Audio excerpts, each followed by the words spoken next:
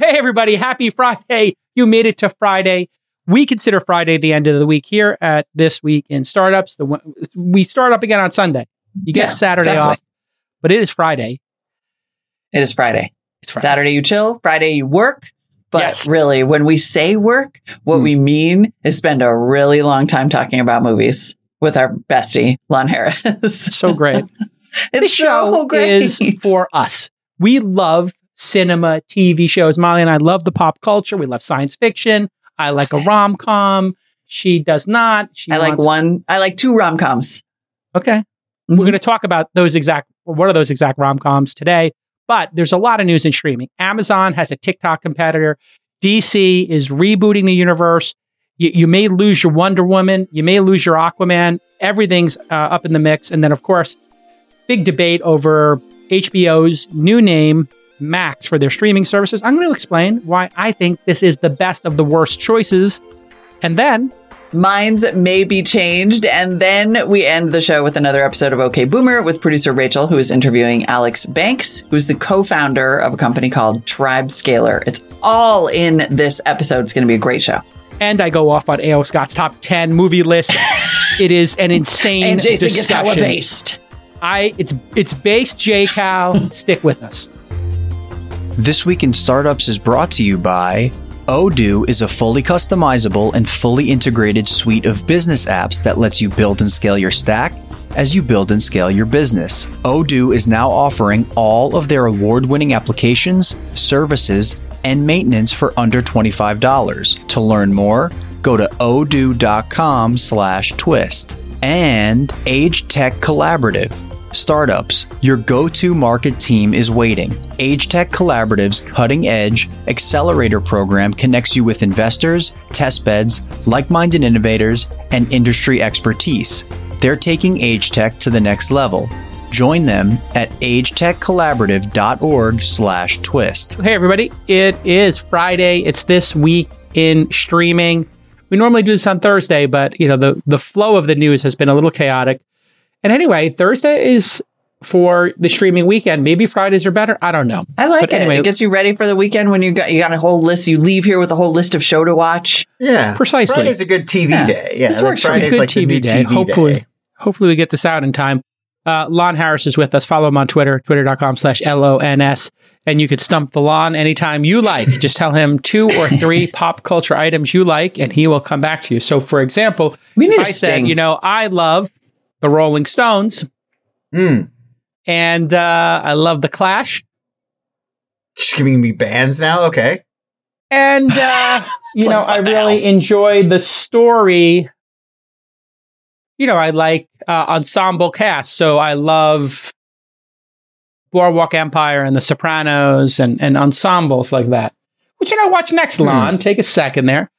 There's a show that's coming up on Amazon in a few months called Daisy Jones and the Six that sounds exactly like what you're describing. It's like a fictional band, like a Fleetwood Mac inspired 70s rock band. And the show is going to follow them on tour. But, like Fleetwood Mac, there's tons of internal conflicts and they're all dating and betraying one another and sleeping around. So it's going to be an ensemble sort of drama, but set within a traveling rock band. Sounds exactly like what you were saying. You're a big fan of the Rolling Stones. So there you go. Also, I would mention Rolling Stones ensemble cast. If you're not watching Slow Horses on Apple TV Plus, everybody, season 2 just debuted this week.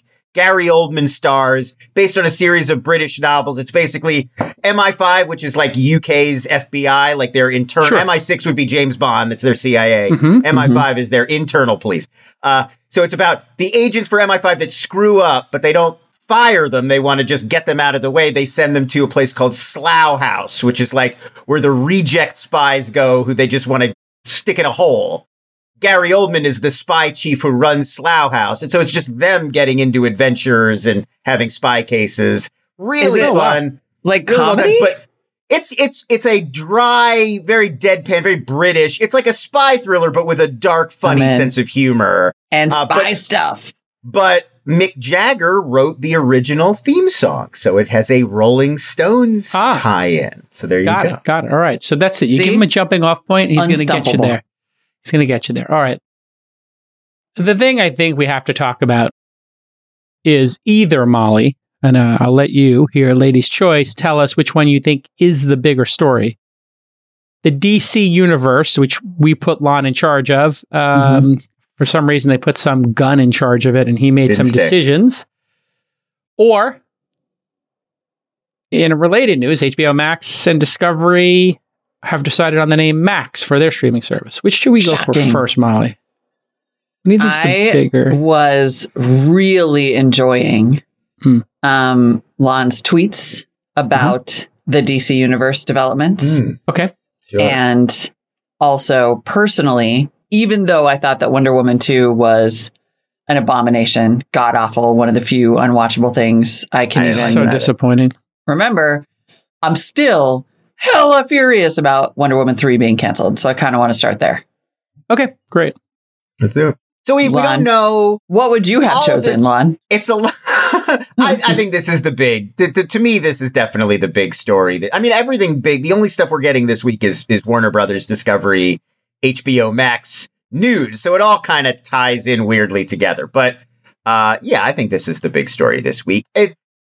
It's not a story yet, because really, Gunn and Peter Safran, who they're going to co-run DC Studios together now, they're basically going to pitch Zaslav this coming week. They've got their presentation. Here's our vision. Here's where we see the DC universe going. And this is all people talk to various, reporters around town, and we're getting sort of the preview. Here's where their heads are at. So what this is making it sound like is that Gunn and Safran want to basically reboot the DC cinematic universe. They're going to move away from the Snyder actors and all that Zack Snyder casting that we've had for years, and they're going to try to do their own thing. Now, there's nothing definitive yet, except Wonder Woman 3 seems pretty certain that that's not going to move forward. And there's a little bit of disagreement. Deadline is saying... to me, it sounds like Deadline is talking to people from $7, the Rock's company, and they're telling them, Black Adam did okay. We might have more Black Adam movies. And Gunn and Safran's people are like, Black Adam also dead in the water. So that may be gone. Ooh. But the big thing is it sounds to me like what a lot of the article is saying is they're going to try to move away from the Cavill, the Momoa, Gal Gadot, Ezra Miller, that whole wing, and try to make it more their own or try to reboot the cinematic universe. And the real big question mark here is The Flash, because we know that Flash movie, it has Cavill in it. It has Momoa in it. It's sort of a introduction to the next era of DC films. And if they're not going to move those guys forward anymore, why would you put that in a movie? It just seems like it creates a weird contradiction. But in your tweets, and it was kind of interesting, you were like, I don't know if I totally understand the strategy of just wipe the slate clean. Like, it does feel a little scorched earth and poor fan service, which we've talked about a lot with these new, Darth Vader types coming in and basically being like, screw the fans. I don't feel like I would be as definitive. And we don't know. Maybe Gunn agrees with me and it's just this article is making that not clear. But to me, I feel like there's no need to say we're not going to keep Jason Momoa as Aquaman. The casting a guy to be Aquaman in America and the world loving him was a huge gamble. Like, why lightning might not strike twice. Why would you risk it? People spent $1 billion to go see Jason Momoa as Aquaman. You've got another Aquaman movie coming out. Just keep him in your back pocket. You don't need to greenlight Aquaman 3 next week, but if you're making another movie in a year and there's a scene that it would be cool if Aquaman shows up, why wouldn't you want to be able to get on the horn with Jason Momoa and be like, hey, show up for these 3 scenes? It gets people excited, it gooses the audience. So yeah, like it seems weird that you would say we're going to just these guys are done and we're starting over. That just riles people up unnecessarily when you could just do something like Joker or The Suicide. You could sort of reboot it anyway. You don't have to declare it ahead of time. Our intention is to reboot everything. Looking for a better way to manage your company without tons of expensive, disconnected software? Then you need Odoo. Odoo is an affordable, all-in-one management software with a massive suite of fully integrated applications designed to handle any unique business need. Sounds great, right? Well, it gets even better. Odoo is now offering all of their award-winning applications, services, and maintenance for under $25. That's right. For less than $25, you get 100% of Odoo for 90% less than the average market price. And Odoo is so much more than a world-famous ERP, that's Enterprise Resource Planner. Odoo has over 80 applications for everything your company will ever need. We're talking CRM, marketing, accounting, manufacturing, inventory, you name it, Odoo's got it. So, as your business grows and your needs change, Odoo will be there every step of the way with dozens of user-friendly solutions to choose from, and you get it all for under $25. To learn more, go to odoo.com/twist. That's odoo.com/twist. Get more done in less time for a fraction of the price with Odoo. Your plan, as previously stated, when I unilaterally put you in charge, was to run a multiverse. Right. Now, of course, Zaslav is truly in charge, but, we'll see how this goes. There might have been a case for me to actually be put in charge of this company and to let you pursue the multiverse version of this, which is, hey, you have the Snyderverse, Patty Jenkins verse. You've got the Robert Pattinson verse. Robert Pattinson, right.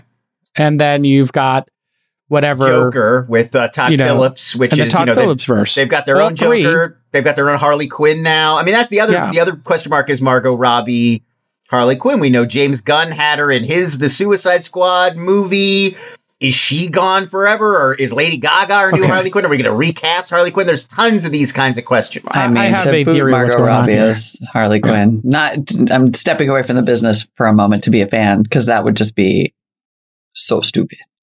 And then, the other interesting wrinkle there is Margot Robbie, because she's doing press right now for Babylon. She's in the new Damien Chazelle movie that opens in a few weeks.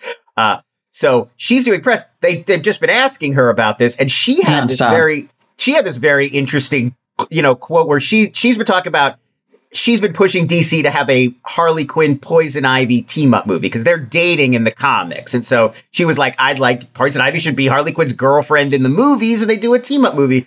So when she first said that, people were reading that as like, oh, she's pitching this to Warner Brothers and she's trying to get the audience excited about it as part of the pitch. But now you could almost read it as, if she thinks she's out, she's retroactively being like, well, here's what I wanted to do. They wouldn't let me, she's kind of, it's politicking it after the fact now that she knows she's not going to be Harley Quinn anymore. Okay, so this is my point. Here's what's happening. In a power vacuum, people start going after power. You have The Rock, very powerful force in the universe, who aligned himself with Henry Cavill. Is that how you pronounce his name? Well, here's Danny Garcia, the guy who runs $7 with The Rock and is The Rock's manager, is also Henry Cavill's manager. So that's straight up just the business. That's finance. They're trying to get those guys right. That's a They're trying to secure those roles, and they want to say, "Hey, we are a power couple over here," and that's how he wound up in the Black Adam. Black Adam is a failure. It's going to make or lose $50 million, which in the superhero universe is failure. Yeah, Deadline and Dwayne are sort of trying to dispute that, but I don't feel like their numbers either situation, plus or minus 50 for a profit or loss for a tentpole is a failure. There is only one success, and that's making over 100, 200 million in profit. Anything else is a failure. You would agree with that, Lon? I agree on a with business that. level. I agree. Not only do I agree with that, but I think we know what the benchmarks are for like runaway success. When the audience is behind you and they love it and it's a big hit, you get to 600 million, 700 million, a billion globally. I mean, we've seen Aquaman did it. The Batman has, movies can do it. So the fact that Black Adam didn't get there. That's it. People didn't connect with the character. Right. The story wasn't, I liked it. My kids liked it. It just wasn't a breakout. I thought it was fun. I really like Pierce Brosnan as Dr. Fate. That's an old DC character I'm a big fan of. I thought he nailed it. Yeah. Then you have Patty Jenkins. She's going for hers. And now I'll just wrap up my power vacuum, the concept here. You got Patty Jenkins, and she's pulling the Wonder Woman card. Wonder Woman is arguably the best character to come out of this whole thing, in my opinion. If I had to pick my top 3 out of this whole thing, it's Wonder Woman and Wonder Woman, and then maybe Aquaman. Yeah. And then I guess I go Batman and maybe, the Henry Cavill or whatever his name is. He's kind of boring. Henry Cavill. Super boring, super flat. No offense. He's so great at Mission Impossible. I think that's his best role. Perfect. Also, did you guys ever see that Guy Ritchie's The Man from U.N.C.L.E. movie?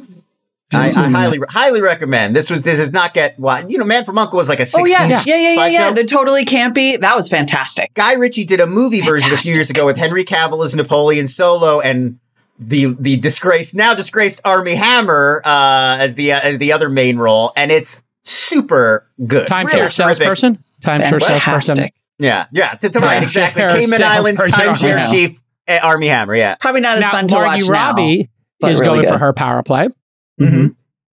And by the way, just on your point, I can tell you young people are obsessed with the love affair between Harlequin and Ivy. This is the lesbian theme for a lot of young people. This is a major thing that people are talking about in middle school and high school. It's also like the animated Harley Quinn show, right? That they're together on the animated show. And on the animated show, they're kissing, I think.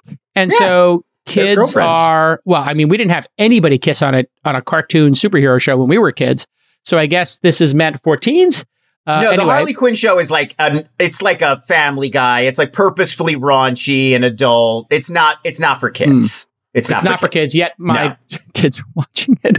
So I'm going to have to go do some policing. I think your kids are of the age where they can watch. It's not, yes, like horrible or immoral or violent or anything. It's just, it's wrong. I think that James Gunn is looking at this saying, I'm going to have to exert some power here. And if I am in charge, we're going to clean the slate, starting from zero. Here's the plan. Everybody gets to interview for their new job. So basically, I don't think he's going to recast everybody. I think he's going to say, everything's on the table. Here's the new plan based on, what's the big super team-up movie in the DC universe? Well, Justice League.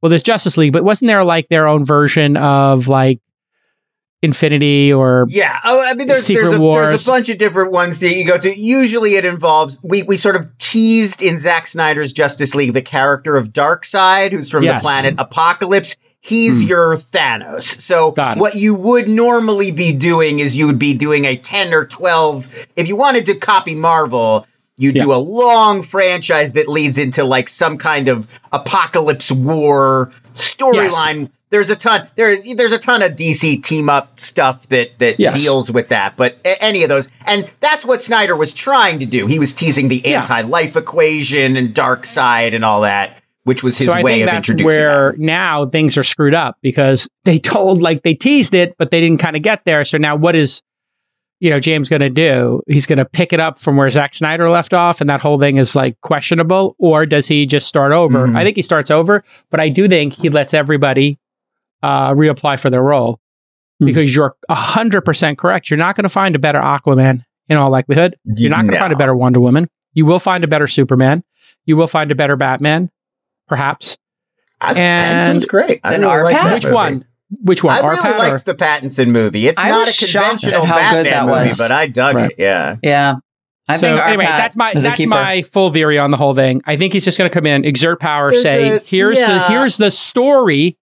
Now everybody re-interviews. It's sort of like Netflix where they're like, hey, you know what? It's the end of the year. Reapply for your job. It's that kind of level of power move. I think is power move. It's an old Hollywood thing that the idea being if you're the new guy brought in to run the studio, yes, it doesn't make a lot of sense to hang on to the previous person's slate. Because if it does well, it doesn't reflect well on you. It was like, oh, the person who used to have the job did a great job. These are all good projects. But if it fails, everybody's looking at you like, what are you doing? Why didn't you cancel that? You screwed up their vision. So it's kind of lose-lose. Whereas if you get rid of the Snyderverse and you do the Gunverse, well, it lives or dies with you. If it's a success, you get, James Gunn looks like a genius. Are we running out of actors for superhero slots? Is my next question. Yeah. Are we running out of A-list actors? Who hasn't played a role? Ryan Reynolds played 2. Deadpool and Green Lantern. We haven't gotten to this, but they're talking about having Momoa play some totally different role, this Lobo character. The discussion is that if they'll like Momoa just soap opera him, they'll just be like, he's here now. Which could happen, and we've seen several actors have actually done that, where they've been one hero in one universe, and then they've jumped over and become and Ryan Reynolds, the obvious example, of, sure. Green Lantern, and then yeah, exactly. Like Deadpool. Assuming, and I don't think that they would, but assuming that any of these actors say no after, if Gunn like alienates them, and they're like, no, I don't want to take on this multi-million-dollar role, which I'm sure they would, but assuming that they say no, like, what do you do? Who is left? I mean, I guess you just go younger, right? Like that woman from Wednesday is like, yeah, Jenna Ortega, right? Jenna Ortega. You bring her in as new Wonder Woman. Yeah, there's always new actors and up and coming people, and I mean Stephanie Sue, the girl from Everything Everywhere All at Once, she's gonna be in stuff now, and like there's always those projects that introduce new people everybody gets excited about. So I'm not that worried about that. Timothy Chalamet, producer what Brian about says Molly's Chalamet. idea? What about Molly's idea of going young? I think you just go younger. You start it over for a new generation. Like there is this.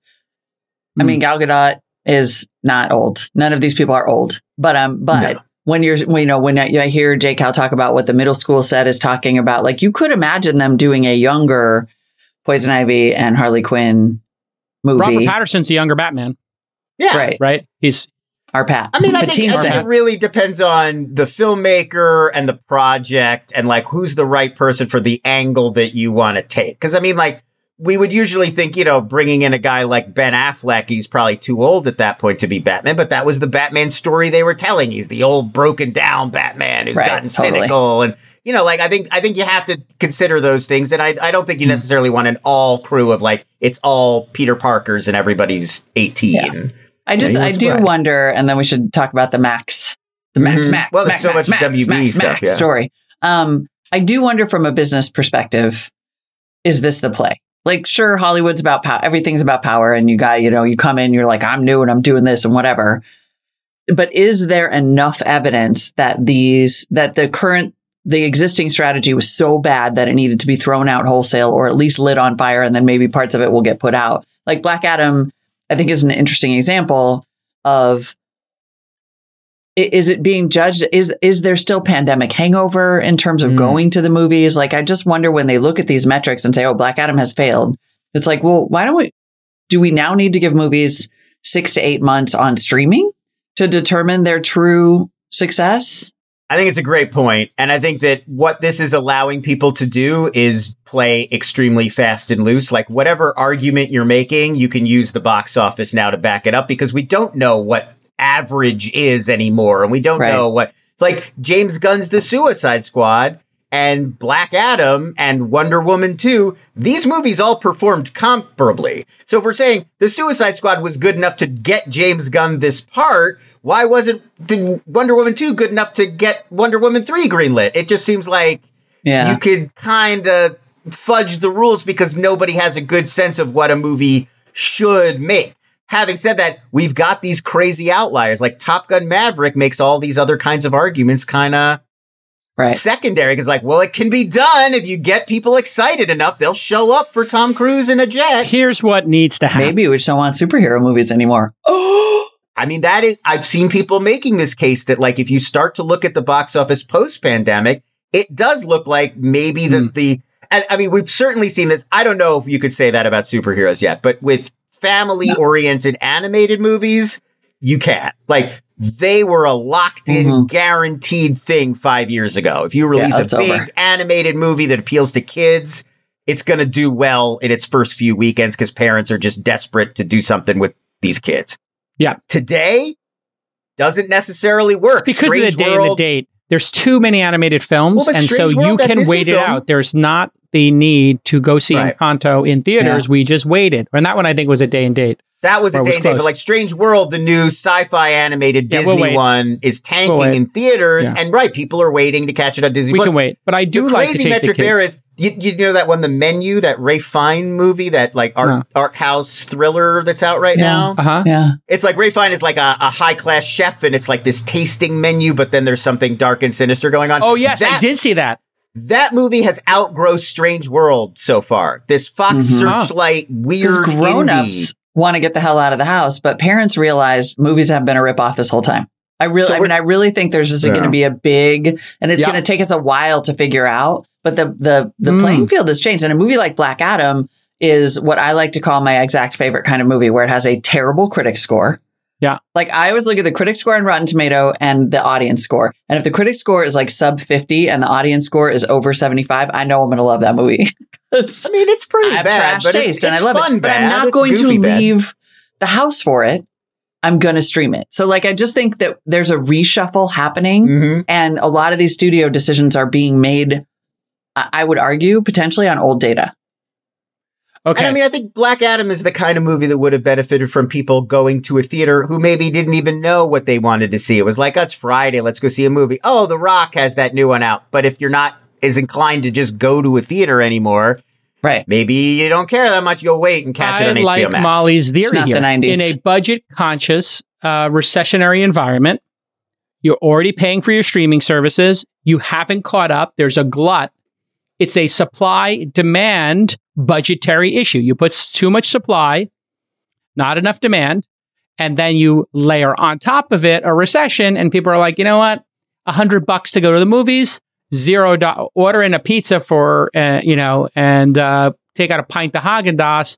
I'm in for $25 for dinner, and I got to go $150 to go to the movies and dinner. Screw it. I'm saving $1.25. Yeah. I'm not getting the flu.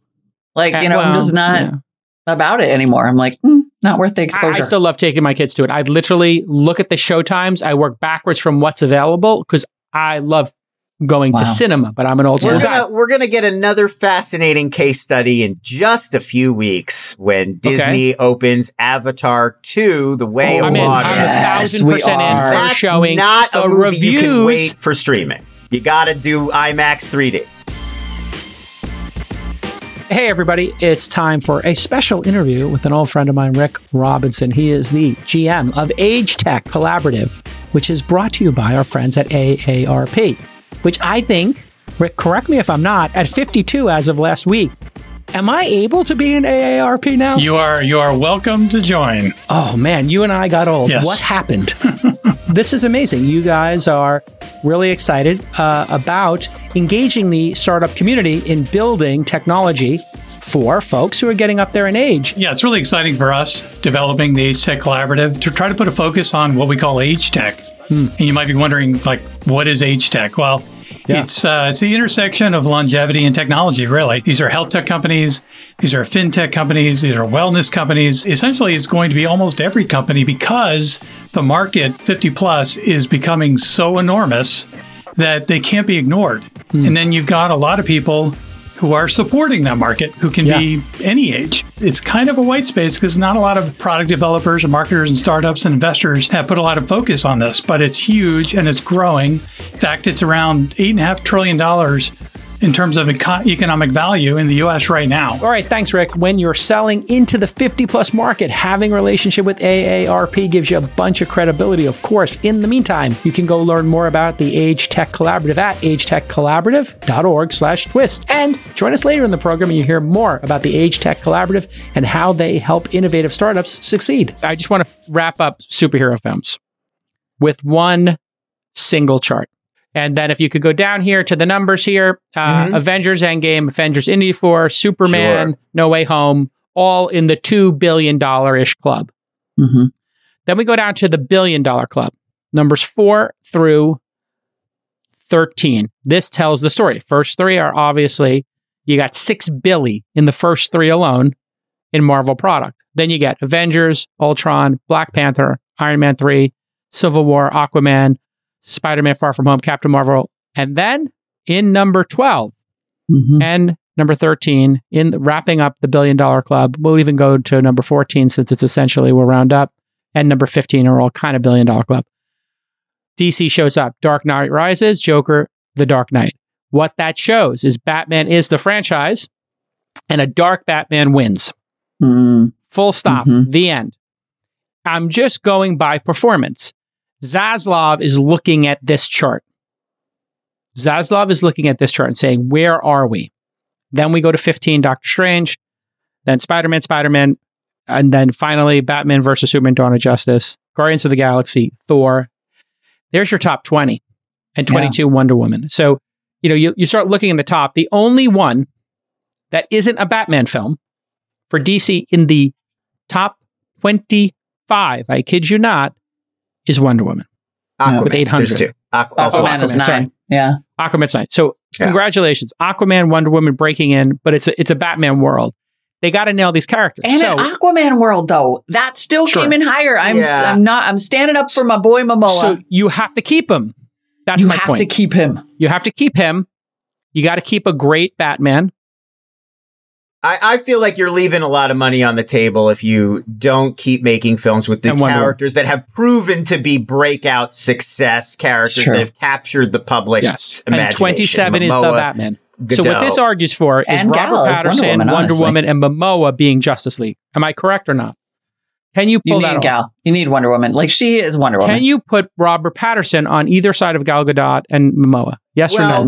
You'd have a lot of splaining to do there because their Batman was Ben Affleck. And so if you don't get Ben Affleck back, you've got to explain why is there this other Batman. Now, DC had a plan.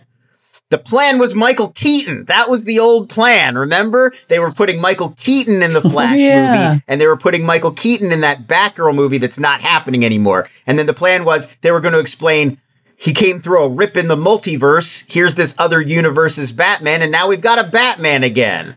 But that's off. That looks like even if Keaton shows up in Flash at all, it'll just be a one-off cameo. They're not permanently bringing him back. So we got to go with the 40-year-old version of this. The Gal Gadot. You could introduce a new guy as Batman. You would just have to explain it. What would the explanation be? He's taken over as Batman? I would say if it were, again, if you came to me and you were like, this is it. This is why you should be in charge. That's why you're here, man. I would say you set up Terry McGinnis, aka Batman Beyond from the animated series in the comics, and say Bruce Wayne was training a protege we just hadn't met who's ready to take over as the new younger version of Batman. So you kill Affleck and you have him come in. Or retire. You can even have Affleck retire off screen, have him do a vocal cameo if he's willing or something. It's such a simple, easy solution. What are the chances Gunn's going to do? He's young Batman and he's just starting out, and boom, there you go. All right, now we have to go to A.O. Scott. What do you think of it, Molly? You like this plan? Robert Patterson squeaks in. It's a high-risk maneuver. It's a high-risk maneuver. He's got such a specific, his own Gotham in his own world. I feel like it's weird. I think it would be hard to bring him into that world, especially because you've already set up to a little love, a little sexual tension with him and Wonder Woman, Affleck, Batman, and Wonder Woman. And also, that would be... Matt Reeves has just said he doesn't want to do it. Isn't Wonder Woman, in fact, a lesbian as well? I mean, can we just give her that or no? I mean, there is that nice scene with Chris Pine where she talks about how unnecessary men are. There is it's been played a lot of different ways throughout the history of the comic books. Because she did have a love interest in the old comics, Steve Trevor. But I mean, it's true. Steve Trevor's a beard. I think he was always. There is also this idea that it's an island that's only populated by women. So do they not have relationships at all on Themyscira? Or if they do, they're women having relationships with women. I mean, of course, she's going to try out the hot new thing. She's never seen a man before. You're gonna take that pony out. There's a movie called Professor Marston and the Wonder Women or something like that. That's about the creator of Wonder Woman and all these ideas. You started it. It's true. I did open the door. All right. I want to open and shut this door real quick. Mm-hmm. A.O. Scott. I at some point got into it with the film critics at the New York Times, where I was like, "Is this a list of the best international films of the 21st century?" Or the best films? And they went off on me as being, and I got blocked by like 10 film critics, and they were like, you are it was like a whole heathen. But what are we? I don't want to get into like a woke thing or like a xenophobic thing or whatever. Everybody else can shut up. But I was like, why does the New York Times hate the movies that Americans love? A.O. Scott's job is not to tell you you're the smartest boy who likes all the best movies and make you feel good about yourself. His job is to teach you about movies, especially ones you haven't heard about. There are plenty of critics. That's the job of the New York Times film critic? What's the job? Is to lecture me? What's the job of a film critic? Have you been following the controversy educate and inform you about what's going on in international film? You're not an expert, or you're not spending all day watching international movies and learning about what's going on in the international film scene. That's why journalism exists. That's why you would hire a New York Times chief film critic who's been doing this for decades. And that's his job. Anybody Molly, could watch counterpoint? Black Adam and be like, I thought it was good. That's my job. Molly, please, your opinion I know on this that A.O. Scott list? taste is absolute trash, and that's why I look at audience score over critic score. This is just like there's been this like same controversy over the Pitchfork best albums of 2022 list, because everybody's like, what is this? And it's all just, and the whatever. I agree. It is their job to go and be the boots on the ground for all of the stuff that we're not going to go see, but it doesn't have to be. There's popular. Why pay an expert to spend their whole lives watching movies and analyzing movies and then not listen to them when they're like, these are great movies you might not have heard of. Let me explain why the two of you are wrong. No, we're not. You unexpected populist, you. I'm not trying to be populist. I am trying to find a middle ground. Hey, everybody. It's time for a special interview with an old friend of mine, Rick Robinson. He is the GM of Age Tech Collaborative, which is brought to you by our friends at AARP. So how does the collaborative work? How do you help companies and investors kind of access these companies and these markets? So essentially what we do is we look for companies, we incubate them, we invest in them, and then we bring them into this new environment we call the Age Tech Collaborative community. So yes, we have pitch competitions that we run throughout the year, themed, and some of them are open mic style. And it's a way for us to source and find great early stage companies, usually pre-Series A.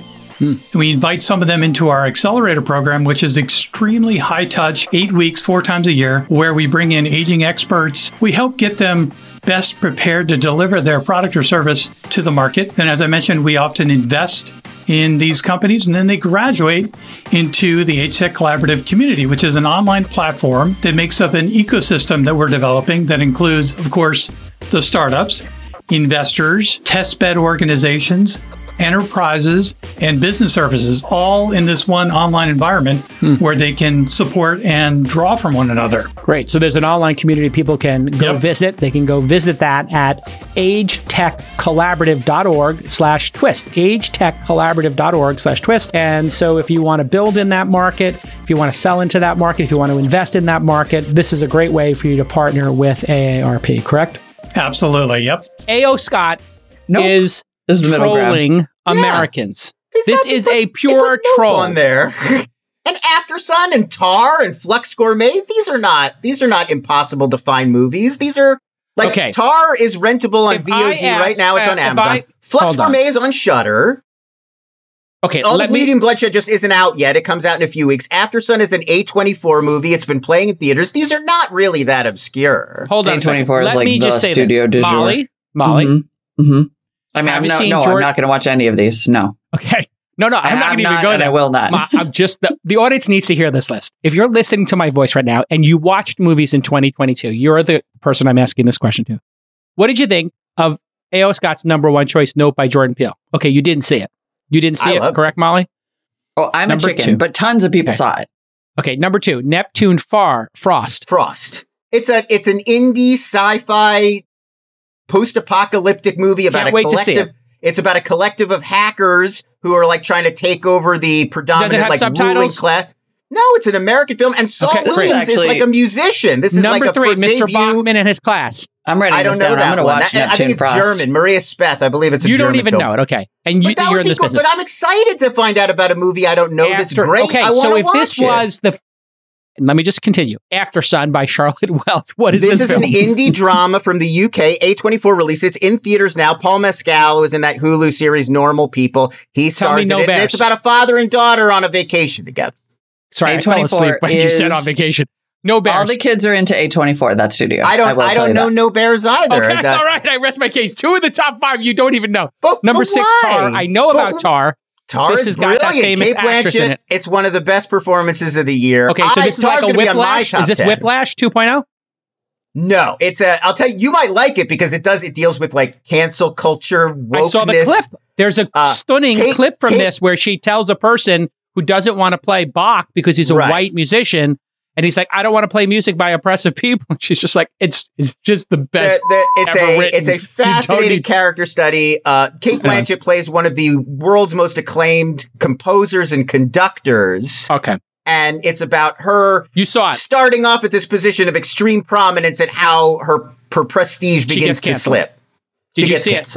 I saw it. It's brilliant. It's really brilliant. It's on VOD right now. Recommend. Can't wait to see it. Lost Illusions. I don't know that one. I don't even know. I've never even heard of Xavier Giannoli.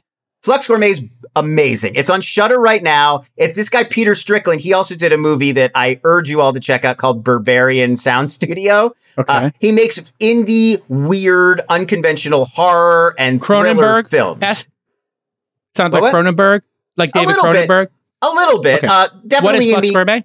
Artsy horror. Flux Gourmet is about a group of people that make soundscapes with food, and it's like they're an experimental collective that does like weird art projects with food, but then it becomes like a horror movie. I don't want to. Yeah, okay, don't. Yeah, it's very interesting. It's on Shudder right now. Highly recommended. So he put a horror film in there or two. That's interesting. The Beauty and the Bloodshed. Called In Fabric. Peter Strickland, same director. That's about a dress that murders the women who wear it. He makes having a little comeback here with this A24. What is All the Beauty and the Bloodshed? Number 9. You remember Laura Pontras? She did that. Citizen Zero? That film, whatever the film was about. Glenn Greenwald and yeah, sure. Poitras. She was part.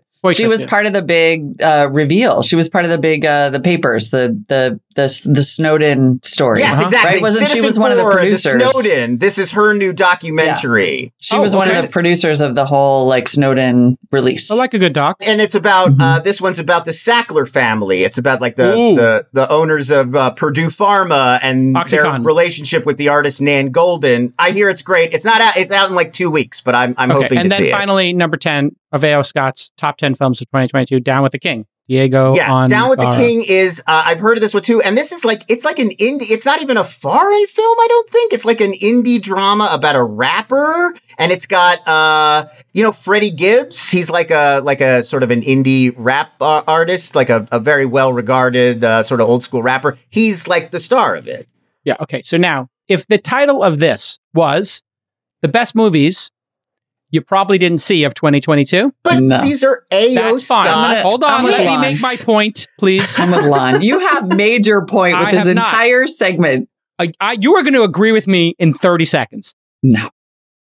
This should not be the best movies of 2022 because it does not represent what actually are the best films of 2022. There is one spectacular film that made people go to the movie theaters by the greatest movie, perhaps the greatest movie star of our generation. Maverick? How do you put After Sun, No Bears, Lost Illusions, and whatever this documentary is above the single cinematic experience of 2022?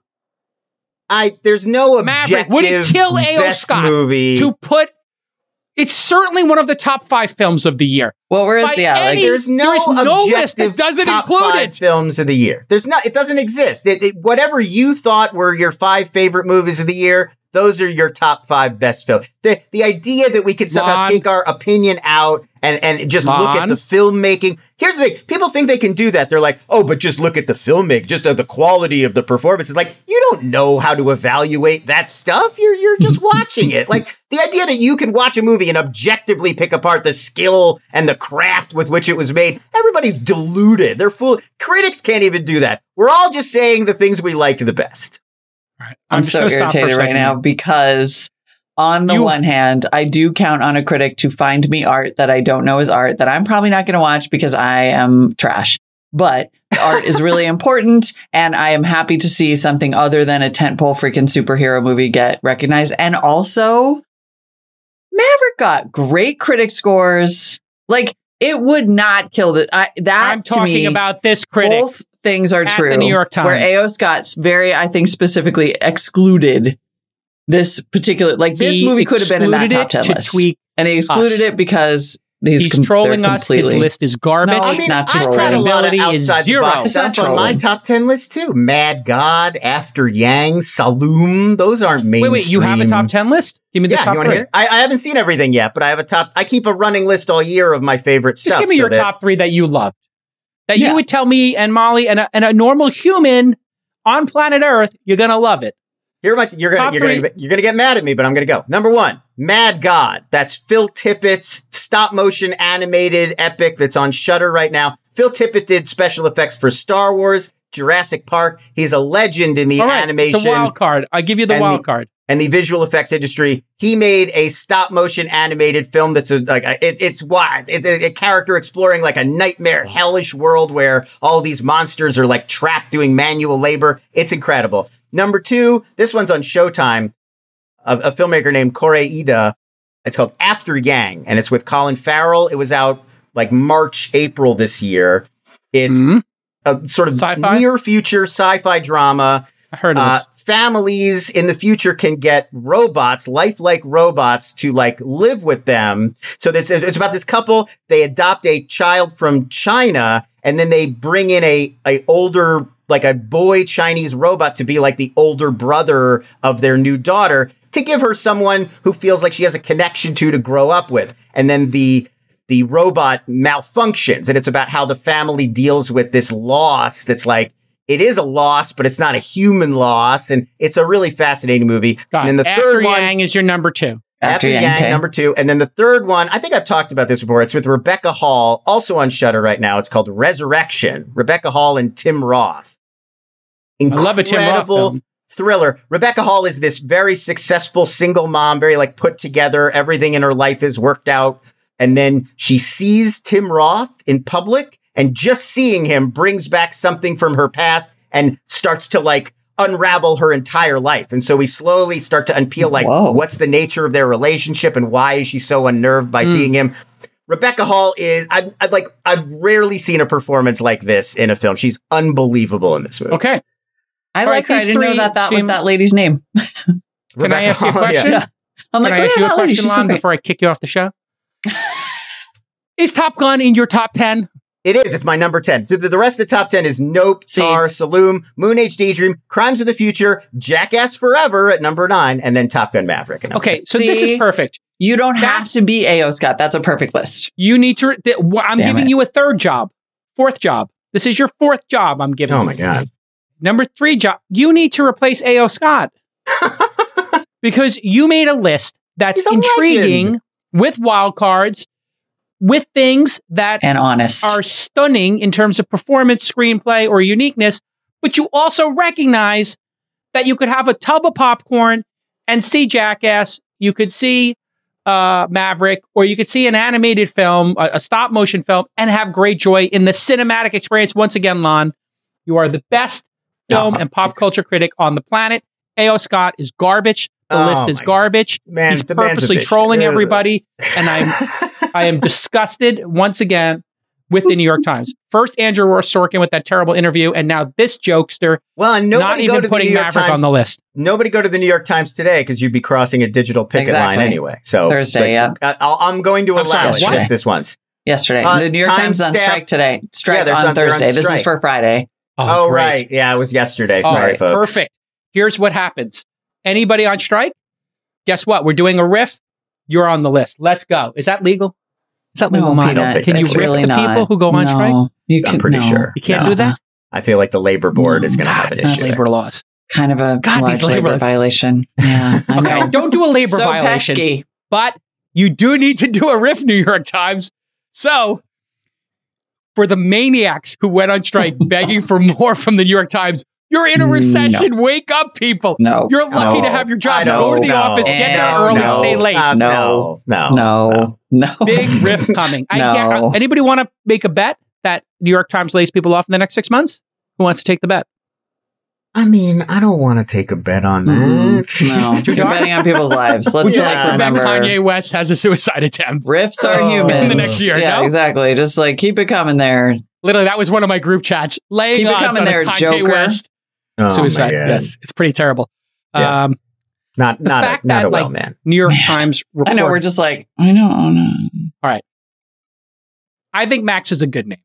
I'm fine with the name Max. It seems weird to me because HBO is the brand. Max is not a recognizable brand. Max well, it's just a word. Because it's just a freaking Hulu. word. Like Hulu. For iPad Max. Max equals Hulu. That's it. What's really sad about this is the idea that they want to deprecate the HBO brand. Like no, HBO, I don't think they're deprecating it, do they? They don't want to dilute the HBO brand, is what they're saying, because they're basically is going to be. They're taking all the Discovery channels and jamming them in here, and so they don't want it to be like Food Network and HBO are identical brands now. But I still think they're wrong. Like I don't agree with this strategy. I don't think Max means anything to people. I think Warner Brothers means something to people. I think HBO means something to people. I don't think Max means anything to people. All right. Do you remember that Simpsons where Homer renames himself Max Power? Max Power. He's man with the name that you want to touch. Yeah, I'm going to rename myself. This is basically that. Max Power. Let me just give them some cover here. This is a 60-40 decision. It's not an easy decision to make because HBO, when you hear that music, and remember the old thing, whatever that sound is. They fly over your neighborhood. The 80s. So there's those two. There's the where you get the Sopranos. Yeah, woke up this morning. The static one, The static one. Then there's the da-da-da-da-da from the 80s and 90s where they fly over and then you watch a movie. Right. It's awesome. Which, to be fair, means nothing to anyone because we're old as hell. Yeah, no. It's still I think it's still iconic because of Euphoria. HBO, every goddamn show on that network is worth watching. I'm trying to find a show on there that I said garbage. I haven't said that. No, Industry. I mean, John from Cincinnati, but you got to go back a little way. Don't even remember it. They've had a few one-offs. I'm just saying of late. Is White Lotus theirs?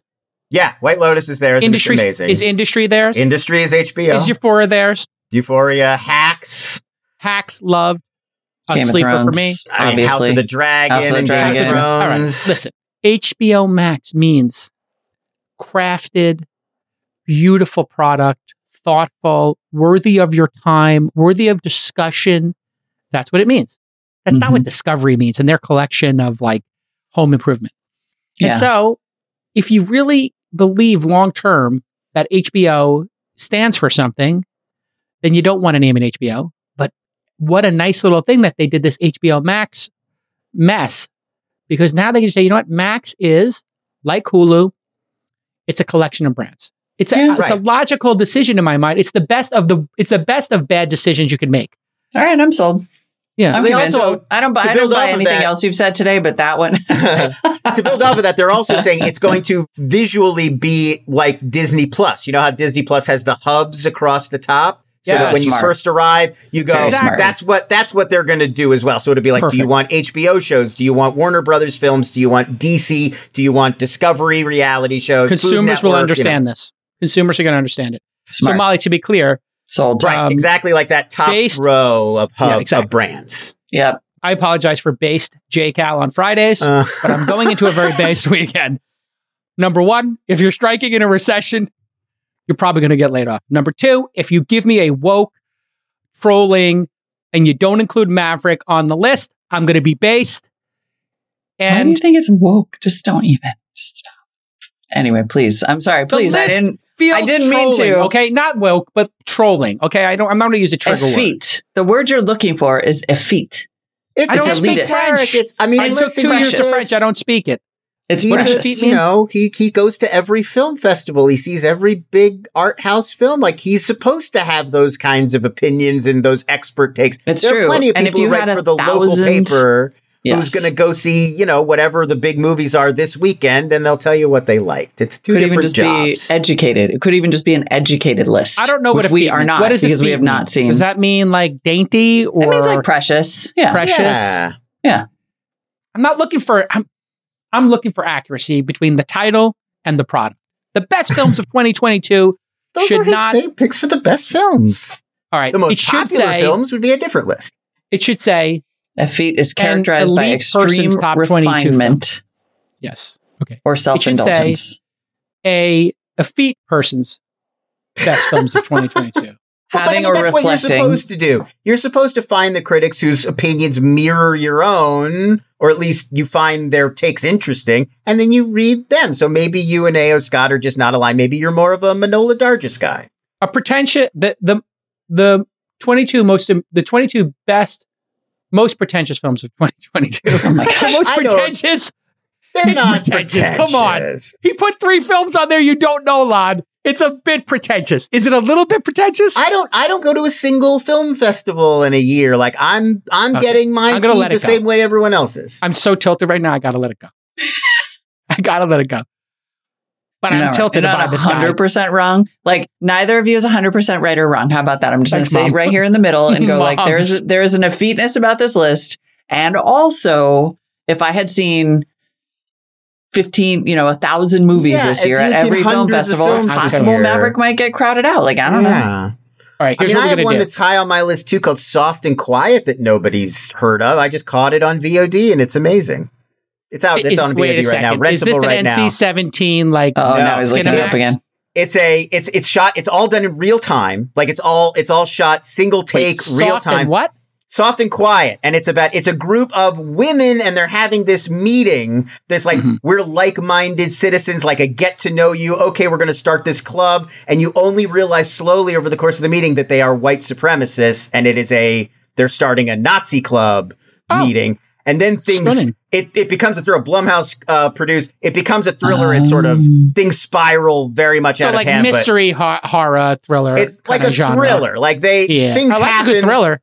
Yeah, it's like a crime thriller that stuff starts to happen, and the tension builds, and eventually a violent incident happens, and it's just how these women react to it, but in real time. 88% fresh, but Molly, audience score 58. So this could be a little bit of a critic favorite. It's one of those movies that it's like all the characters are awful. They're white supremacists, right? So you're being sucked into their world and their mindset. Nazis with casseroles. And it's very clever and smart and thoughtful, but it's not like an easy, fun watch. So I could see why the audience score might be like, this was a lot to take. My reviews site, and I think I at one point did own this domain, although I may have let it go, is badbutawesome.com. Like, I know the movies I like are bad. I know, but they are awesome. Yeah. But anyway, that's like, to me, that's so much of the value of a critic is like, I read a review and that's how I heard of Soft and Quiet. And then I rented it on VOD and then I watched and I was like, this is amazing. So if I can pass that on to another person. Okay.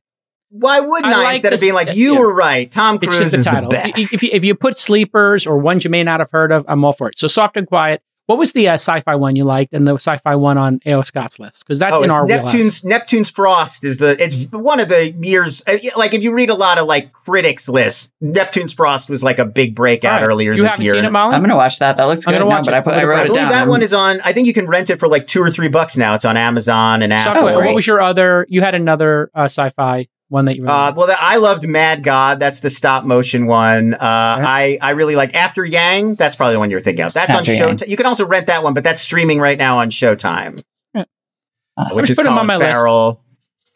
It's great, and it's not like an art film. It's a drama. It's a sci-fi movie. It's like he's trying to get his robot fixed, and nobody can fix it, and people are like, "Oh, we'll just get another one if you want one." But it's like, it's become a member of the family. All right, 2 watch movies and films. I just started my list on a little Notion page. Anything else we have for Lon here that we need to discuss? Because I think we got through Disney, we got through Max, we got through A.O. Scott list. The other HBO Max thing is they had said before they were going to, like, Discovery's going to take over the reality show game, and HBO's not going to really produce as many in-house. And we're this week we're starting to see that they canceled almost all the unscripted HBO Max originals. So Sweet Life and Legendary and like the F-Boy Island, those shows are all going away. All the reality shows will be produced by Zaslav's old team at Discovery now. Got it. Makes sense. That's the other big change this week. The other thing I wanted to ask you about was this Amazon launched a TikTok review product. It's like being shared on Twitter. The shopping product. So inside the Amazon app, right? I don't have it, but some other people have it. And I thought this is an interesting thing to bring up because I want to just, as we do this week in streaming every week, Molly, I just think talking about the impact of TikTok, because I was watching Reed Hastings was interviewed recently, and he kept talking about two things: games. He brought it up 5, 6, 7 times, and then he kept talking about TikTok. And here's Amazon saying, you know what, we are competing in some ways against TikTok for people's attention. Netflix is seeing this as something with attention. And by the way, Molly, we have to cover this on the news program. There's 2 lawsuits out now against TikTok that have just broken in the last, I think, 24 or 48 hours over programming our kids and the influence it's having and the addictive nature of it. So I just want to put TikTok on our This Week in Streaming plate in terms of its draw. But what do you think about commerce plus TikTok plus this Amazon thing? This makes me think of, did you remember those trend stories about how young people use TikTok for search now? What? Yeah. They like TikTok has started replacing Google for like teens because they'll just go search for whatever they're looking for. If you were going to look up, how do I make, like a recipe or a location or whatever you would be looking up in Google, you could put it into TikTok and it'll just bring up videos about that topic. And then they're so used to swiping through videos until they find what they like. That's become the search mechanism, whereas us old folks are still tied to more conventional search engines. There's a great example. So to me, this feels like Amazon saw all of these trend stories. It was like, maybe this is how young people would like to shop now as well. Instead of going to Amazon.com and typing in pants and then scrolling down pages until you find the pair of pants you like, maybe they want to put pants into TikTok and then swipe until they see a video of someone wearing pants they admire. Huh. Stunning. And then Amazon looks at that and goes, crap. We need to get in that game. Hence this new product. Yeah. I mean, to me, that's exactly what it is. It's people under 20 are used to doing this as their search engine now and their discovery. This is how they discover new products. Google saw this coming with YouTube. Google bought YouTube, in fact, because they started to see the percentage of searches, not on search engines, but on the web in general, start to happen there. And then Amazon did this before. Amazon, a lot of people, when they do product search, just go directly to Amazon to search for products. Obviously, I certainly do. It's a better experience. And then Google launched Google Shopping and has been trying to monetize that and sort of compete against it. And of course, Amazon launched A9, their failed search engine, then shut it down. So you did have this little, like, sort of the battle for the search box. And obviously, now you have, in addition to that, you have Apple selling off their search box for web search to Google and making billions. But they also are now, did you notice in the new version of iOS, when you go to your home screen on the bottom, what do you see? Oh, yeah, you can search. There's a search bar there now. There's a search bar on the home screen. So the battle for the search box continues, folks. Something to keep in mind. And Molly, what do you think of this concept? Yeah, I'm surprised that social shopping has taken as long as it has. Like, it's been a really interesting, like, slow moving. There are so many times when Amazon could have done this. There are like individual brands that have tried to do a little bit of video. I think that Amazon is going to have a problem making this consistent across the site. Like, it's really cool, but right now it's I don't know how you pull this off with all of the third-party sellers that you have on Amazon. So you're going to have an inconsistent shopping product. I think that there are, I don't get me wrong. I think this kind of social shopping thing is huge, right? I want to see the video. Yeah, here's some great video of this happening. Pick your categories. Okay, but I think, like, things I love. This is Pinterest already. This is TikTok already. Like, and unless Amazon can really nail this on every single product on Amazon, it's going to be a weird, inconsistent thing, but also it's the future of shopping, right? It's like a take my money when I see one of these videos. They're also trying to do this right now on Twitch. Same kind of idea. They're trying to, how can we put our e-commerce tools directly on Twitch so that if I have a Twitch channel and I'm like, oh my God, you guys, I just got the best new gaming headphones, or you have to get this, whatever. How can I integrate that into the same page so that people don't need to leave their Twitch channel to buy the product, and then maybe even the creator gets a 5%, which is huge in China. Something like that specific live streaming social shopping is huge in China. There was a whole documentary about it. I interviewed the director like 2 or 3 years ago. Massive deal. I don't know. I mean, it's a big. Here's the thing: Amazon knows what I've bought, my history and what I've searched for. So they're going to just be like, here's Anchor's TikToks, their stories.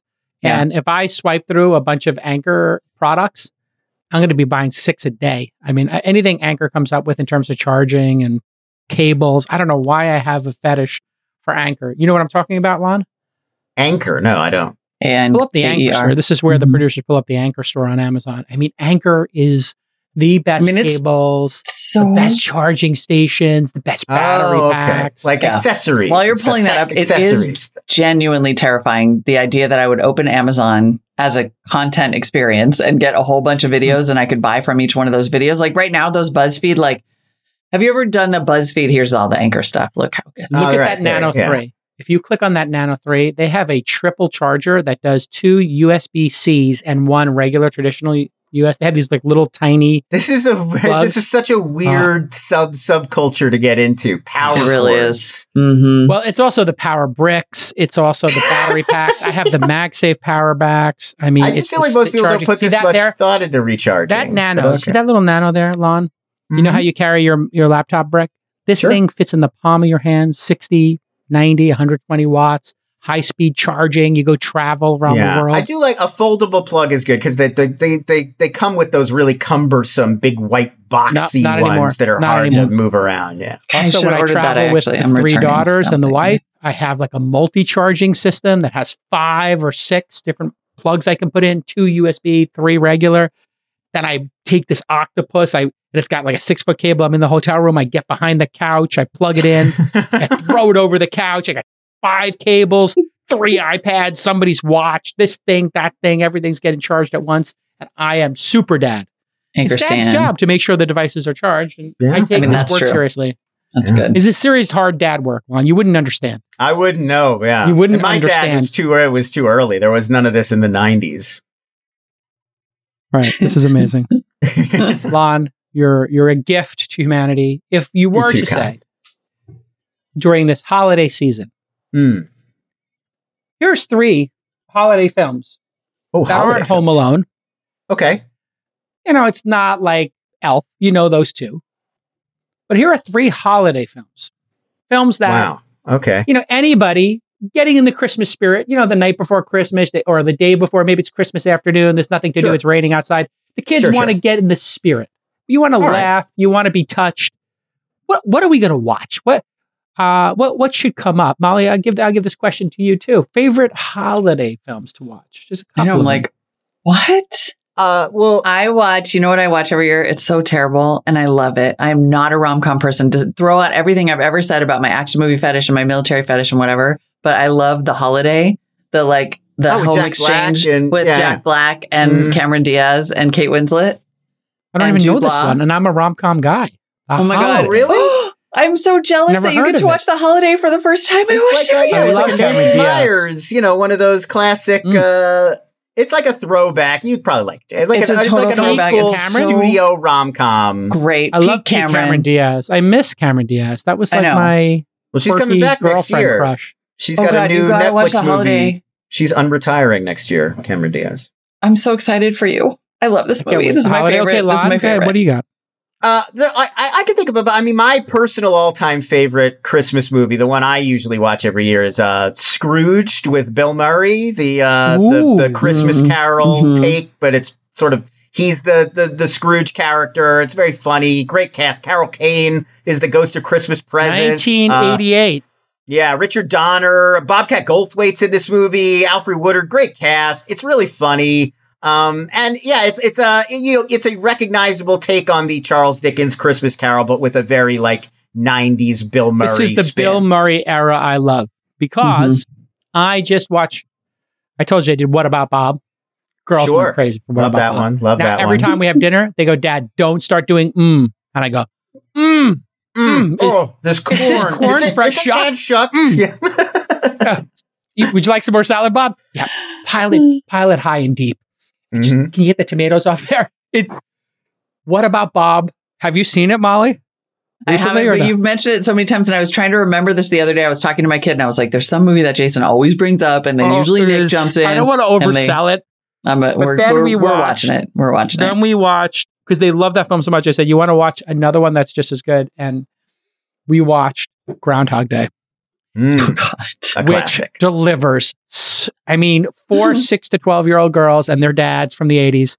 I mean, it just is a bullseye. What About Bob and Groundhog Day? It's just So amazing. a perfect capper for that trilogy, I think, would be Scrooged. Would be that's Love it. There's the Christmas. trilogy. That's the Christmas one to add on top. I can't play them Perfect. Stripes yet, but I always loved Stripes as a kid Yeah. because it had a I mean, little only bit a of few more risque years. scenes, and It's that was not like one of that my bad. first. What's that? I say it's not that bad. I feel like within a few years you could probably show them Stripes. Yes, but Stripes to me, this was the first time I was ever like, because what year did Stripes come out? 80 Might be an overshare. 81 or Scroll 82. down a little bit. 81. 81. Okay, so when I I got saw it. Stripes, in that time period, I think I saw it with the family. There were a couple of scenes where men and women were interacting in a very flirtatious. Yeah, it's maybe got a that little National sexual. Lampoon. Yeah, it's like and that era. I was like, whoa. It was the first time I was like, chicks. Whoa. Chicks. I was like a 12-year-old boy, like, whoa. I like that. I don't know what I like, but there's something going on here that I'm kind of digging. And that was my like little. It's funny all the stuff that My we grew nephew up. Nick is like, ew. No, There's I all was this just. stuff. I know he's like, I was just like, wow. There Bill is a bunch Murray's of stuff that flirting. we grew up watching on TV, like that was on TBS. And then now when you watch it, when you rewatch it in streaming on Netflix or HBO or something, you're like, oh my God, there are boobs and also the F word. Like, I didn't know there's like a huge F bomb in Big. Oh yeah. Right. It does have Because an like F-bomb. that wasn't on TBS when we watched it on TV growing up. Right. And then I showed I it to my realize son when he was now. kind of young. And I was like, F-bomb. oops. Oh, the Yeah, TV show Spaceballs. Wednesday has F-bombs? No, Spaceballs. I was saying, Spaceballs. has. Oh, And I Spaceballs. remember from being a kid, I think that was the first F word I ever heard. Was when Rick Moranis. Did you watch this Wednesday yet? that was so funny. That Yeah, everybody's I talking watched about? Wednesday. I thought it was Any all good? right. Okay for a 6-year-old? Okay for a 12-year-old? What do you think? Definitely okay for a 12-year-old. 6-year-old, I don't know if it's inappropriate or if they just. I think it might be a little might bit not vibe. past them. The 12-year-old will probably like it. It's what if you put Wednesday Addams in like a Riverdale? Like it's very much a CW show plus Addams Family together is Wednesday. People are freaking out about the People are woman freaking in out about this, the Jenna young Ortega. actress. Yeah. And Jenna Ortega. I don't know if she's young or not. She's she 20. plays young. She's like She's a 20. baby. Yeah. And there's some dance scene that went viral. I see it all over TikTok and everywhere. And this To a is a Cramp dance song. scene that she's doing that's an homage to the original Wednesday in Addams Family. It's just a weird, it's the Cramp song Goo Goo Muck, which is like this rockabilly song from the 80s. And she's just doing this very weird dance to it, like a Wednesday Addams thing. But then at one point, she does this like weird little tap dance move that is, I guess, a reference to the old Addams Family TV show and a dance that the Wednesday Addams did there. So yeah, this this the dance is TikTok scene. bait, is it not? Like you do Oh, this yeah. on a This TV is show blown up. knowing that everybody's gonna imitate it because people want to dance. People love to dance. Young people Jennifer- love to This dance. is exactly Jennifer the sort of thing that is says she- breakout. Choreographed it. Is that true? She choreographed it? Yeah, they're saying Jenna Ortega came up with this dance on Jenna. her own. She's huge and she's going to get huger. Like she is such a big deal. She right had a now big year this year. because She of was this, also yeah. in that Scream movie that came out earlier this year and that movie X, that sort of indie horror film that was a big hit earlier this year. Right. So yes. she's like a real breakout sort of horror movie, Scream Queen 2022. She'll And she be had a lot of COVID. stuff. Is she And she better did it than in one Christina Ricci? Well, Christina Ricci Ricci's or also Ricci? in this. Ricci. Ricci. She plays a Christina teacher- Ricci played a killer Wednesday. I don't remember Yeah. when that film came out. The 90s. But There are wasn't she two- awesome for Addams Families? 91. Yeah, there were two of those Addams Family We're movies that old. Barry Sonnenfeld did in the 90s where Christina Ricci was Wednesday. But she's in this now. She plays a teacher in the new show. Oh, really? Yeah, they brought her back. 'Cause Tim Angelica Burton- Houston and Christopher Lloyd were also in that. Wow, I forgot. That's Tim going to be a Burton good directed film. the first 4 episodes of Wednesday. That's the big draw. What? It's Yeah, a Tim Tim- Burton jam? The first half. He directed the first half of the episode. Oh, I'm in. I love yeah, a good people Tim are loving Burton. it. It's like a little young for us is what I've heard because it is that kind of CW vibe, but It's definitely playing to the teens. I feel like your 12-year-old is going to go nuts for it. But, you know, I enjoyed it. If you liked Veronica Mars or Riverdale or that kind of show, mhm. you'll probably like this. Buffy. I'm in. Buffy, sure, exactly. I always say we do this every week, and every week I'm like, I'm going to watch all of that. And then I watch like one show the entire week, and the rest of the week I go to bed at 9. Someday, I've got a nice long list. One other Christmas movie I was going to mention, just because I feel like it gets buried under the radar, and it's older on Netflix, so it doesn't come up. In 2019, Netflix released an animated film called Klaus. I guess it's Klaus. Oh yeah, Klaus. Yeah, with J.K. Simmons did a voice, Jason Schwartzman. It's sort of like a origin story for Santa Claus, like it's trying to sort of a prequel to like the Santa Claus myth and where Santa came from. The animation is incredible. As you can even see from here, the animation is awesome and really different and interesting looking. But it's a really cool story too. I really liked this movie. So this would be a good one for kids on around Christmas too. Well, I'm going to go to my movies and films to watch, and I'm adding Claus, and I'm adding, what was your rom-com? The Holiday. The Holiday. Keep it Nancy together. Myers. It's a classic. You'll It's so What good. about It's a Wonderful Life? Should I introduce that to the girls? It's a Wonderful Life?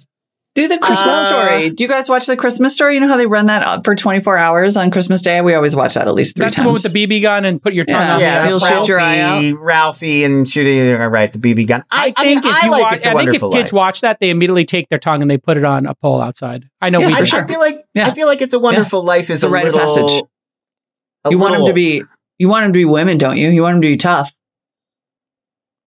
I don't want to take them to the hospital with a ripped Nick tongue. is like, Elf? Hello? Don't worry, Nick. Elf is just like I said assumed. specifically I own exclude Elf because we know Elf is that's the right, obvious. You said don't say the most obvious one, because I would have said Gremlins too, but everybody knows Gremlins. And Nightmare Before Christmas, but everybody knows. Gremlins occurred during... Gremlins is a Christmas movie. Oh, Gremlins is a Christmas movie. It's scary, When I was in Dallas, I was looking for art house theaters because I wanted to see the new Spielberg film.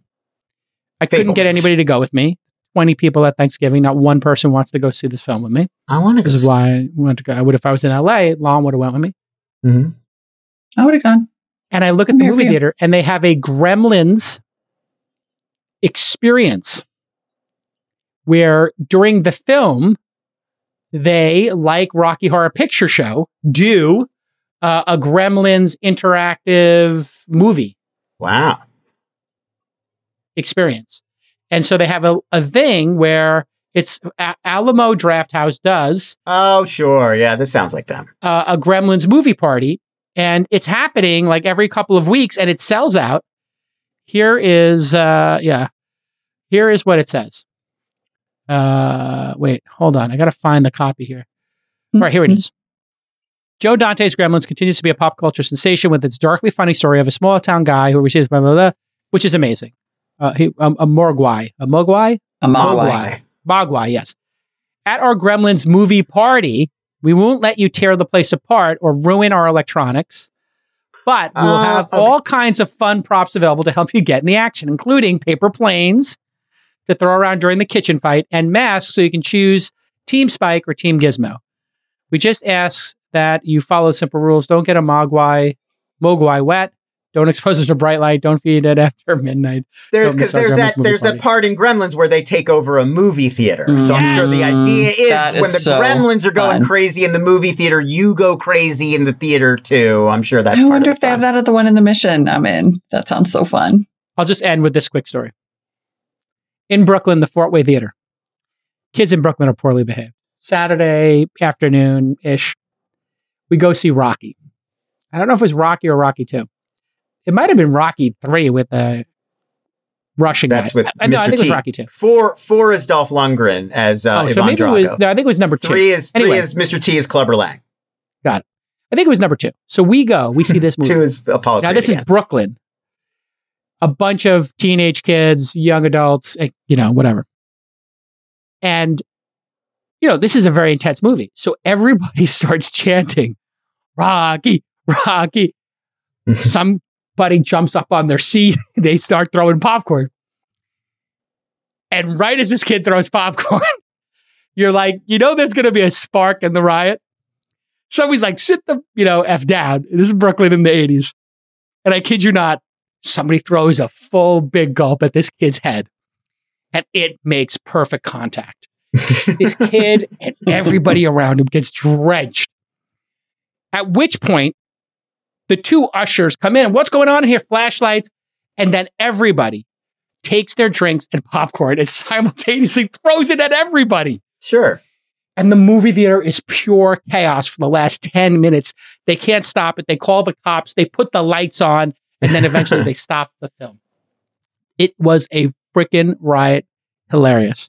I think we got towards the end. I think we were at the end of the film, but they kind of turned the lights on real quick and the police showed up. Like everybody out of the theater. I have never been covered in so much popcorn and drinks and it was one of the best experiences of my life. Listen, you're seeing a Rocky movie. Fun as hell. That it was that so goes with fun. the territory.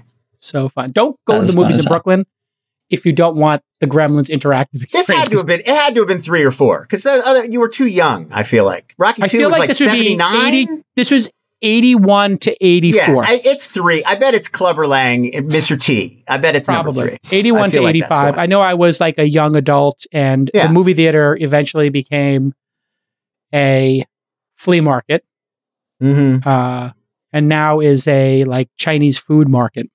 Sure. Yeah, all these big movie theaters, and it was one theater originally. Then when I was a kid, it moved to 3. Then 5. Yeah, right. When I was growing up, movie theaters used to have 1 or 2 screens, and that was it. There was no multiplex. That's not what they did was they took the balcony and cut it in half, kept the front of the theater. That was theater 1, and then the 2 balconies got cut into theaters 2 and 3. Pretty smart move. Yeah. All right, everybody. Thanks, Lon. My pleasure. I love having Lon on. This show went far too long, but but we're not sorry. All right, and next up is, of course, it's Friday. It is. So we got OK Boomer. Rachel's talking to Alex Banks, the founder behind Through the Noise, and then also the co-founder of TribeScaler. Through the Noise, in case you don't know, because you are not Gen Z, is a publication that covers startups and VC without the noise. See that? See what he did there? Never heard of this publication. Through the Noise. Through the Noise. TribeScaler uses AI to help users write better and faster, which is all about creating viral hooks and headlines. And Rachel and Alex talked about how he got interested in the VC and startup space and then his own journey to becoming a founder. The Gen Zs will replace us all. Forget about AI. It's the Gen Zs you got to watch out for. Through the Noise. I'll check it out. All right. Enjoy, everybody. Enjoy. OK Boomer. I understood the assignment. Today on this segment of OK Boomer, for those of you who are living under a rock, Alex is crazy big over on Twitter. He's at the Alex Banks, but I actually didn't find him on Twitter. I found him through a great newsletter behind, he's, the writer behind Through the Noise, and Through the Noise is a publication. It covers startups and VC without the noise. And I found out you're also a co-founder.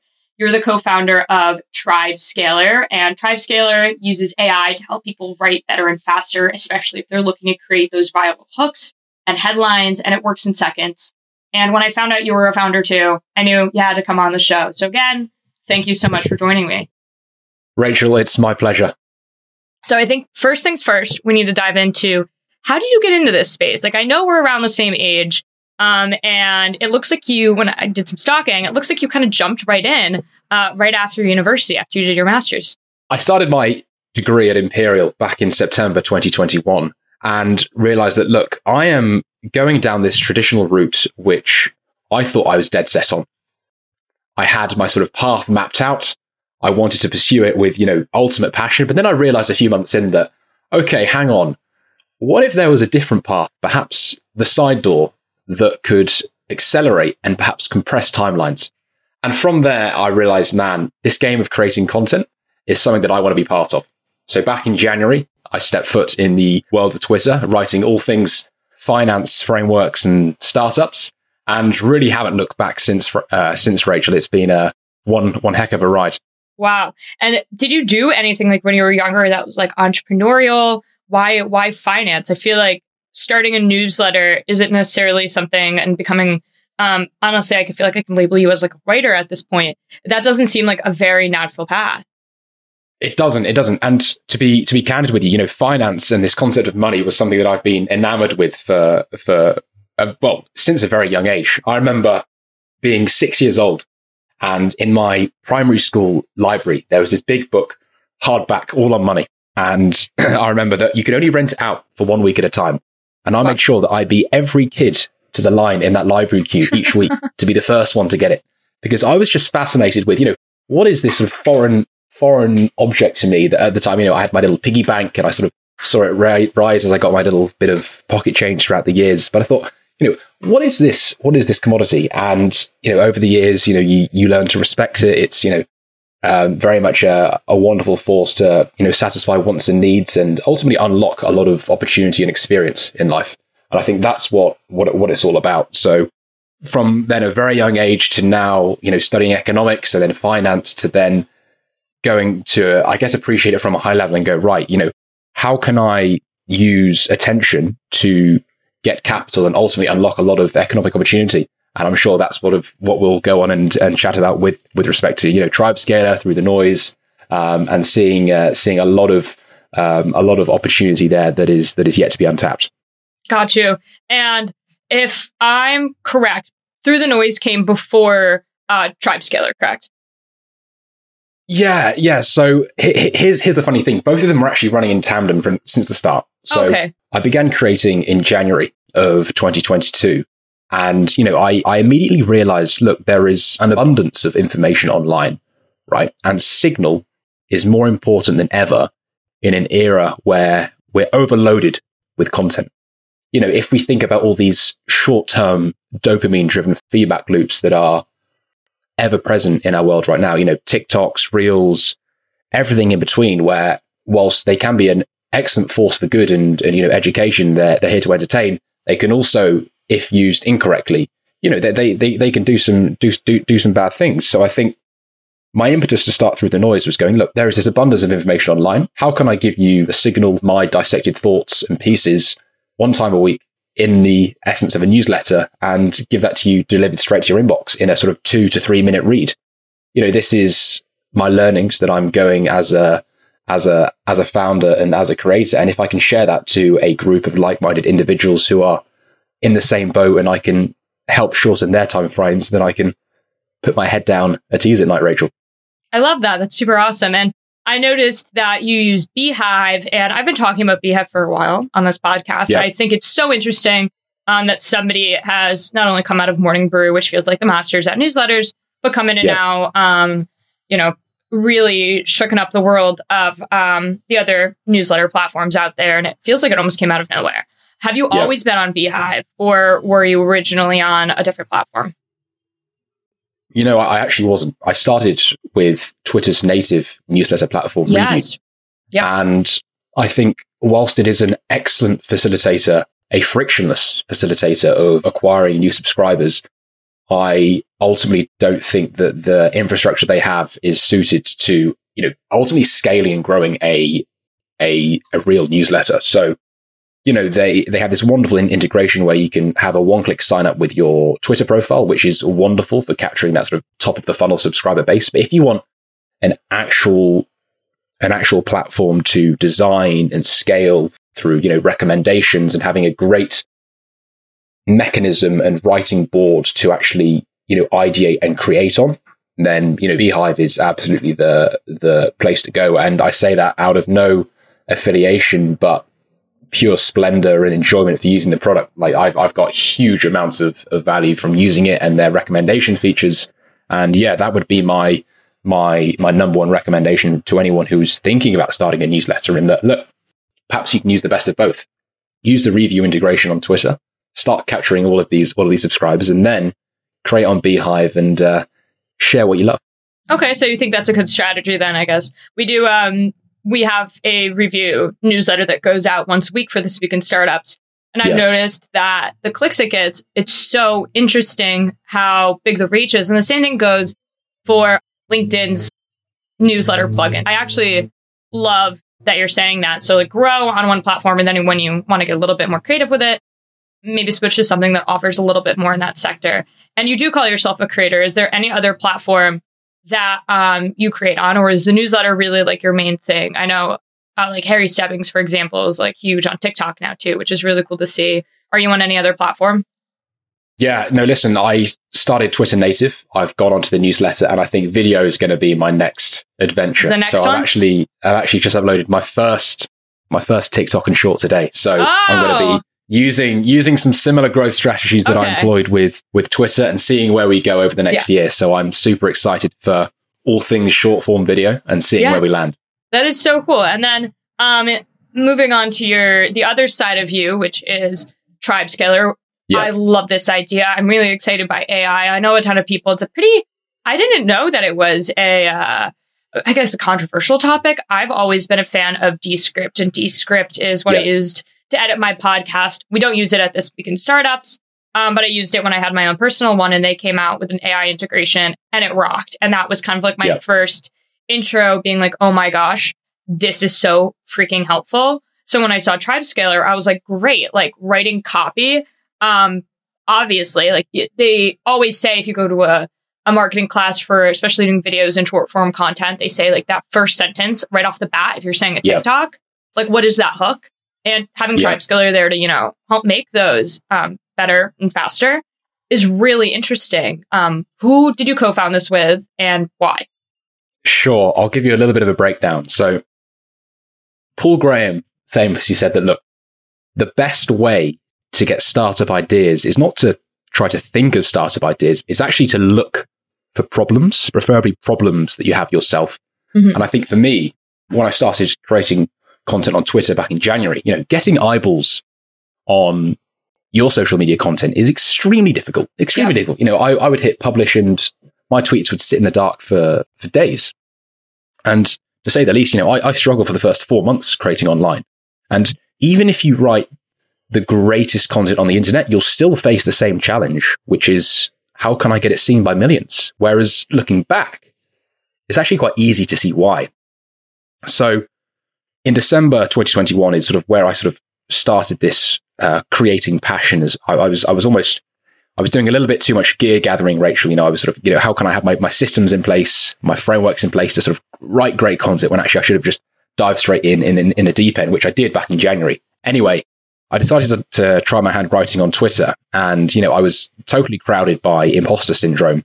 I'd been lurking for the years prior, and shortly after I made that switch from consumer to creator, I crossed paths with a fellow Alexander Learvag. He's from Norway. I mean, the internet is such a wonderful facilitator of relationships. Anyway, both of us were new to the platform, yet I was immediately blown away by his data expertise and deep knowledge of AI. Needless to say, we got on like a house on fire. And, we both shared this deep curiosity for what made the original gangsters of Twitter blow up, right? 5,000 likes, 10,000 likes, 50,000 likes. What was the secret sauce to virality? And ultimately, I wanted in. And that was when the aha moment kicked in that, look, the hook for your content is the most important factor in its success, right? If you have a mediocre hook and great content, your content will just sit in the dark. If you have a great hook and mediocre content, then your content will get some eyeballs, but you're not following through. Yeah. If you have a great hook and great content, that's the wombo combo. That's what you're looking for. So the hook is the ultimate factor in whether your thread succeeds or fails. That's with respect to Twitter. It might be a YouTube video. It might be an email newsletter. It might be the headline. And so that was when Alexander and I ultimately sat down and go, look, what product, or at least what form will this take? So we spoke to hundreds of friends on Twitter. I was lucky enough to have met some fascinating and wonderful creators. And we sat down, got to the drawing board, and ultimately released TribeScaler back in mid-September. So we're 2.5 months in, and we're very much our sort of big picture vision, to cut a long story short, is to ultimately build the first digital second brain combining your notes with AI. So how can we be a facilitator of your unique perspective, not just the AIs, but all your notes, all your resources, all your ideas that you've collected throughout time? How can we amalgamate these and allow you to share them with ultimate pleasure and efficiency, and layer AI into that to make it way quicker and way better? So are people currently using TribeScaler for writing their tweets, especially those threads? Correct. Yeah. So we've just passed 200 customers, which has been super cool to see. And we've got people are writing their hooks with it, their tweets with it. We're going across to LinkedIn content creation as well. Smart. So we're exploring these different adjacent markets that we can find our way into. Gotcha. That's super interesting. I love seeing things like, you're not trying to take, I think when people are afraid of AI, I think a lot of times it's because they don't want a computer to take that complete creative control. So I like that you guys are kind of not going about it as saying, like, this is a tool in your toolbox. This isn't like something that is a replacement. It's a supplement. It's something that can help your content be even better. 100%. We see it to augment your creativity, not replace it. Yeah. And I definitely see that happening on LinkedIn. It's funny that you say that because I think LinkedIn gets a bad rap. I personally don't do anything on LinkedIn, but I do see like these massive stories of growth happening over there. And it's funny because as much as I say I don't like love LinkedIn, I'm a very big advocate. I'm like, oh, like LinkedIn's so cringy, it's so cheesy. But from like a growth perspective, I've had to use LinkedIn and like pretty aggressively had to use LinkedIn in college. And every job search you have, you know what I mean? It's kind of like that aggressive push on LinkedIn. And it's one of those social media sites. Like if anybody's ever been unemployed, you know how often you're checking LinkedIn, you know, looking for that next job. So the eyeballs that are going to LinkedIn, those are a different level of dialed in compared to Twitter, where if I'm on Twitter, I'm kind of passively scrolling. But if I'm looking at something from a career perspective, I can imagine having things like a good hook where I'm really dialed into that person's content. That matters like immensely. And for TribeScaler, you guys said you recently hit over 200 customers. That's awesome. What's your business model? Yeah, so we are currently consumer SaaS. So we have a subscription model that we're running at the moment with a couple of plans. One is Grow, the other is Pro, where obviously Grow, you have X number of credits that you can use each month to generate content, and Pro is an infinite amount. So you can hit generate all you like, and you can get endless ideas sparking your creative output. And at least sort of how we see that growing, Rachel, we're, you know, big advocates for increasing the bang for the buck that you get. So expanding our suite of tools that you can use and employ for your creative output, whether that be, you know, something as small as writing a tweet to something as big as being informed on the global markets, right? How can we tailor these pieces to a very select persona, from, you know, content creating all the way to, you know, perhaps even a trading floor down the line. Yeah. I could even see this happening or being a great tool. I go to like CPG websites, for example, all the time. And the copy that's used and the hook that's even used on websites has been something that has been increasingly on my mind lately, because I'm always say like, it's not just the packaging anymore. It's like what's like the next step, like after the packaging is good and after, you know, the consumer product like really shows like, okay, this is usable. What are they saying? And I think a really great kind of like unique company that does this is my brothers wear these shorts. They're called Bird Dogs. And they're just funny. They have a really funny, taglines over on their social media. I know maybe it's not even their social media team doing it, but I do notice that creators, at least that are promoting Bird Dogs, are really funny. And it's all with that first sentence where I'm like, they're just out of pocket. So excited to see where this is going on so many different aspects. And if people wanted to find you or find TribeScaler, where would they go? Yeah. So TribeScaler's at TribeScaler on all socials. And if you want to get in touch with me, I'm at the Alex Banks on most platforms. Amazing, Alex. Thank you so much for joining. And like I said, super pumped to see where this all goes. Rachel, it's been a real pleasure joining you today. Cheers.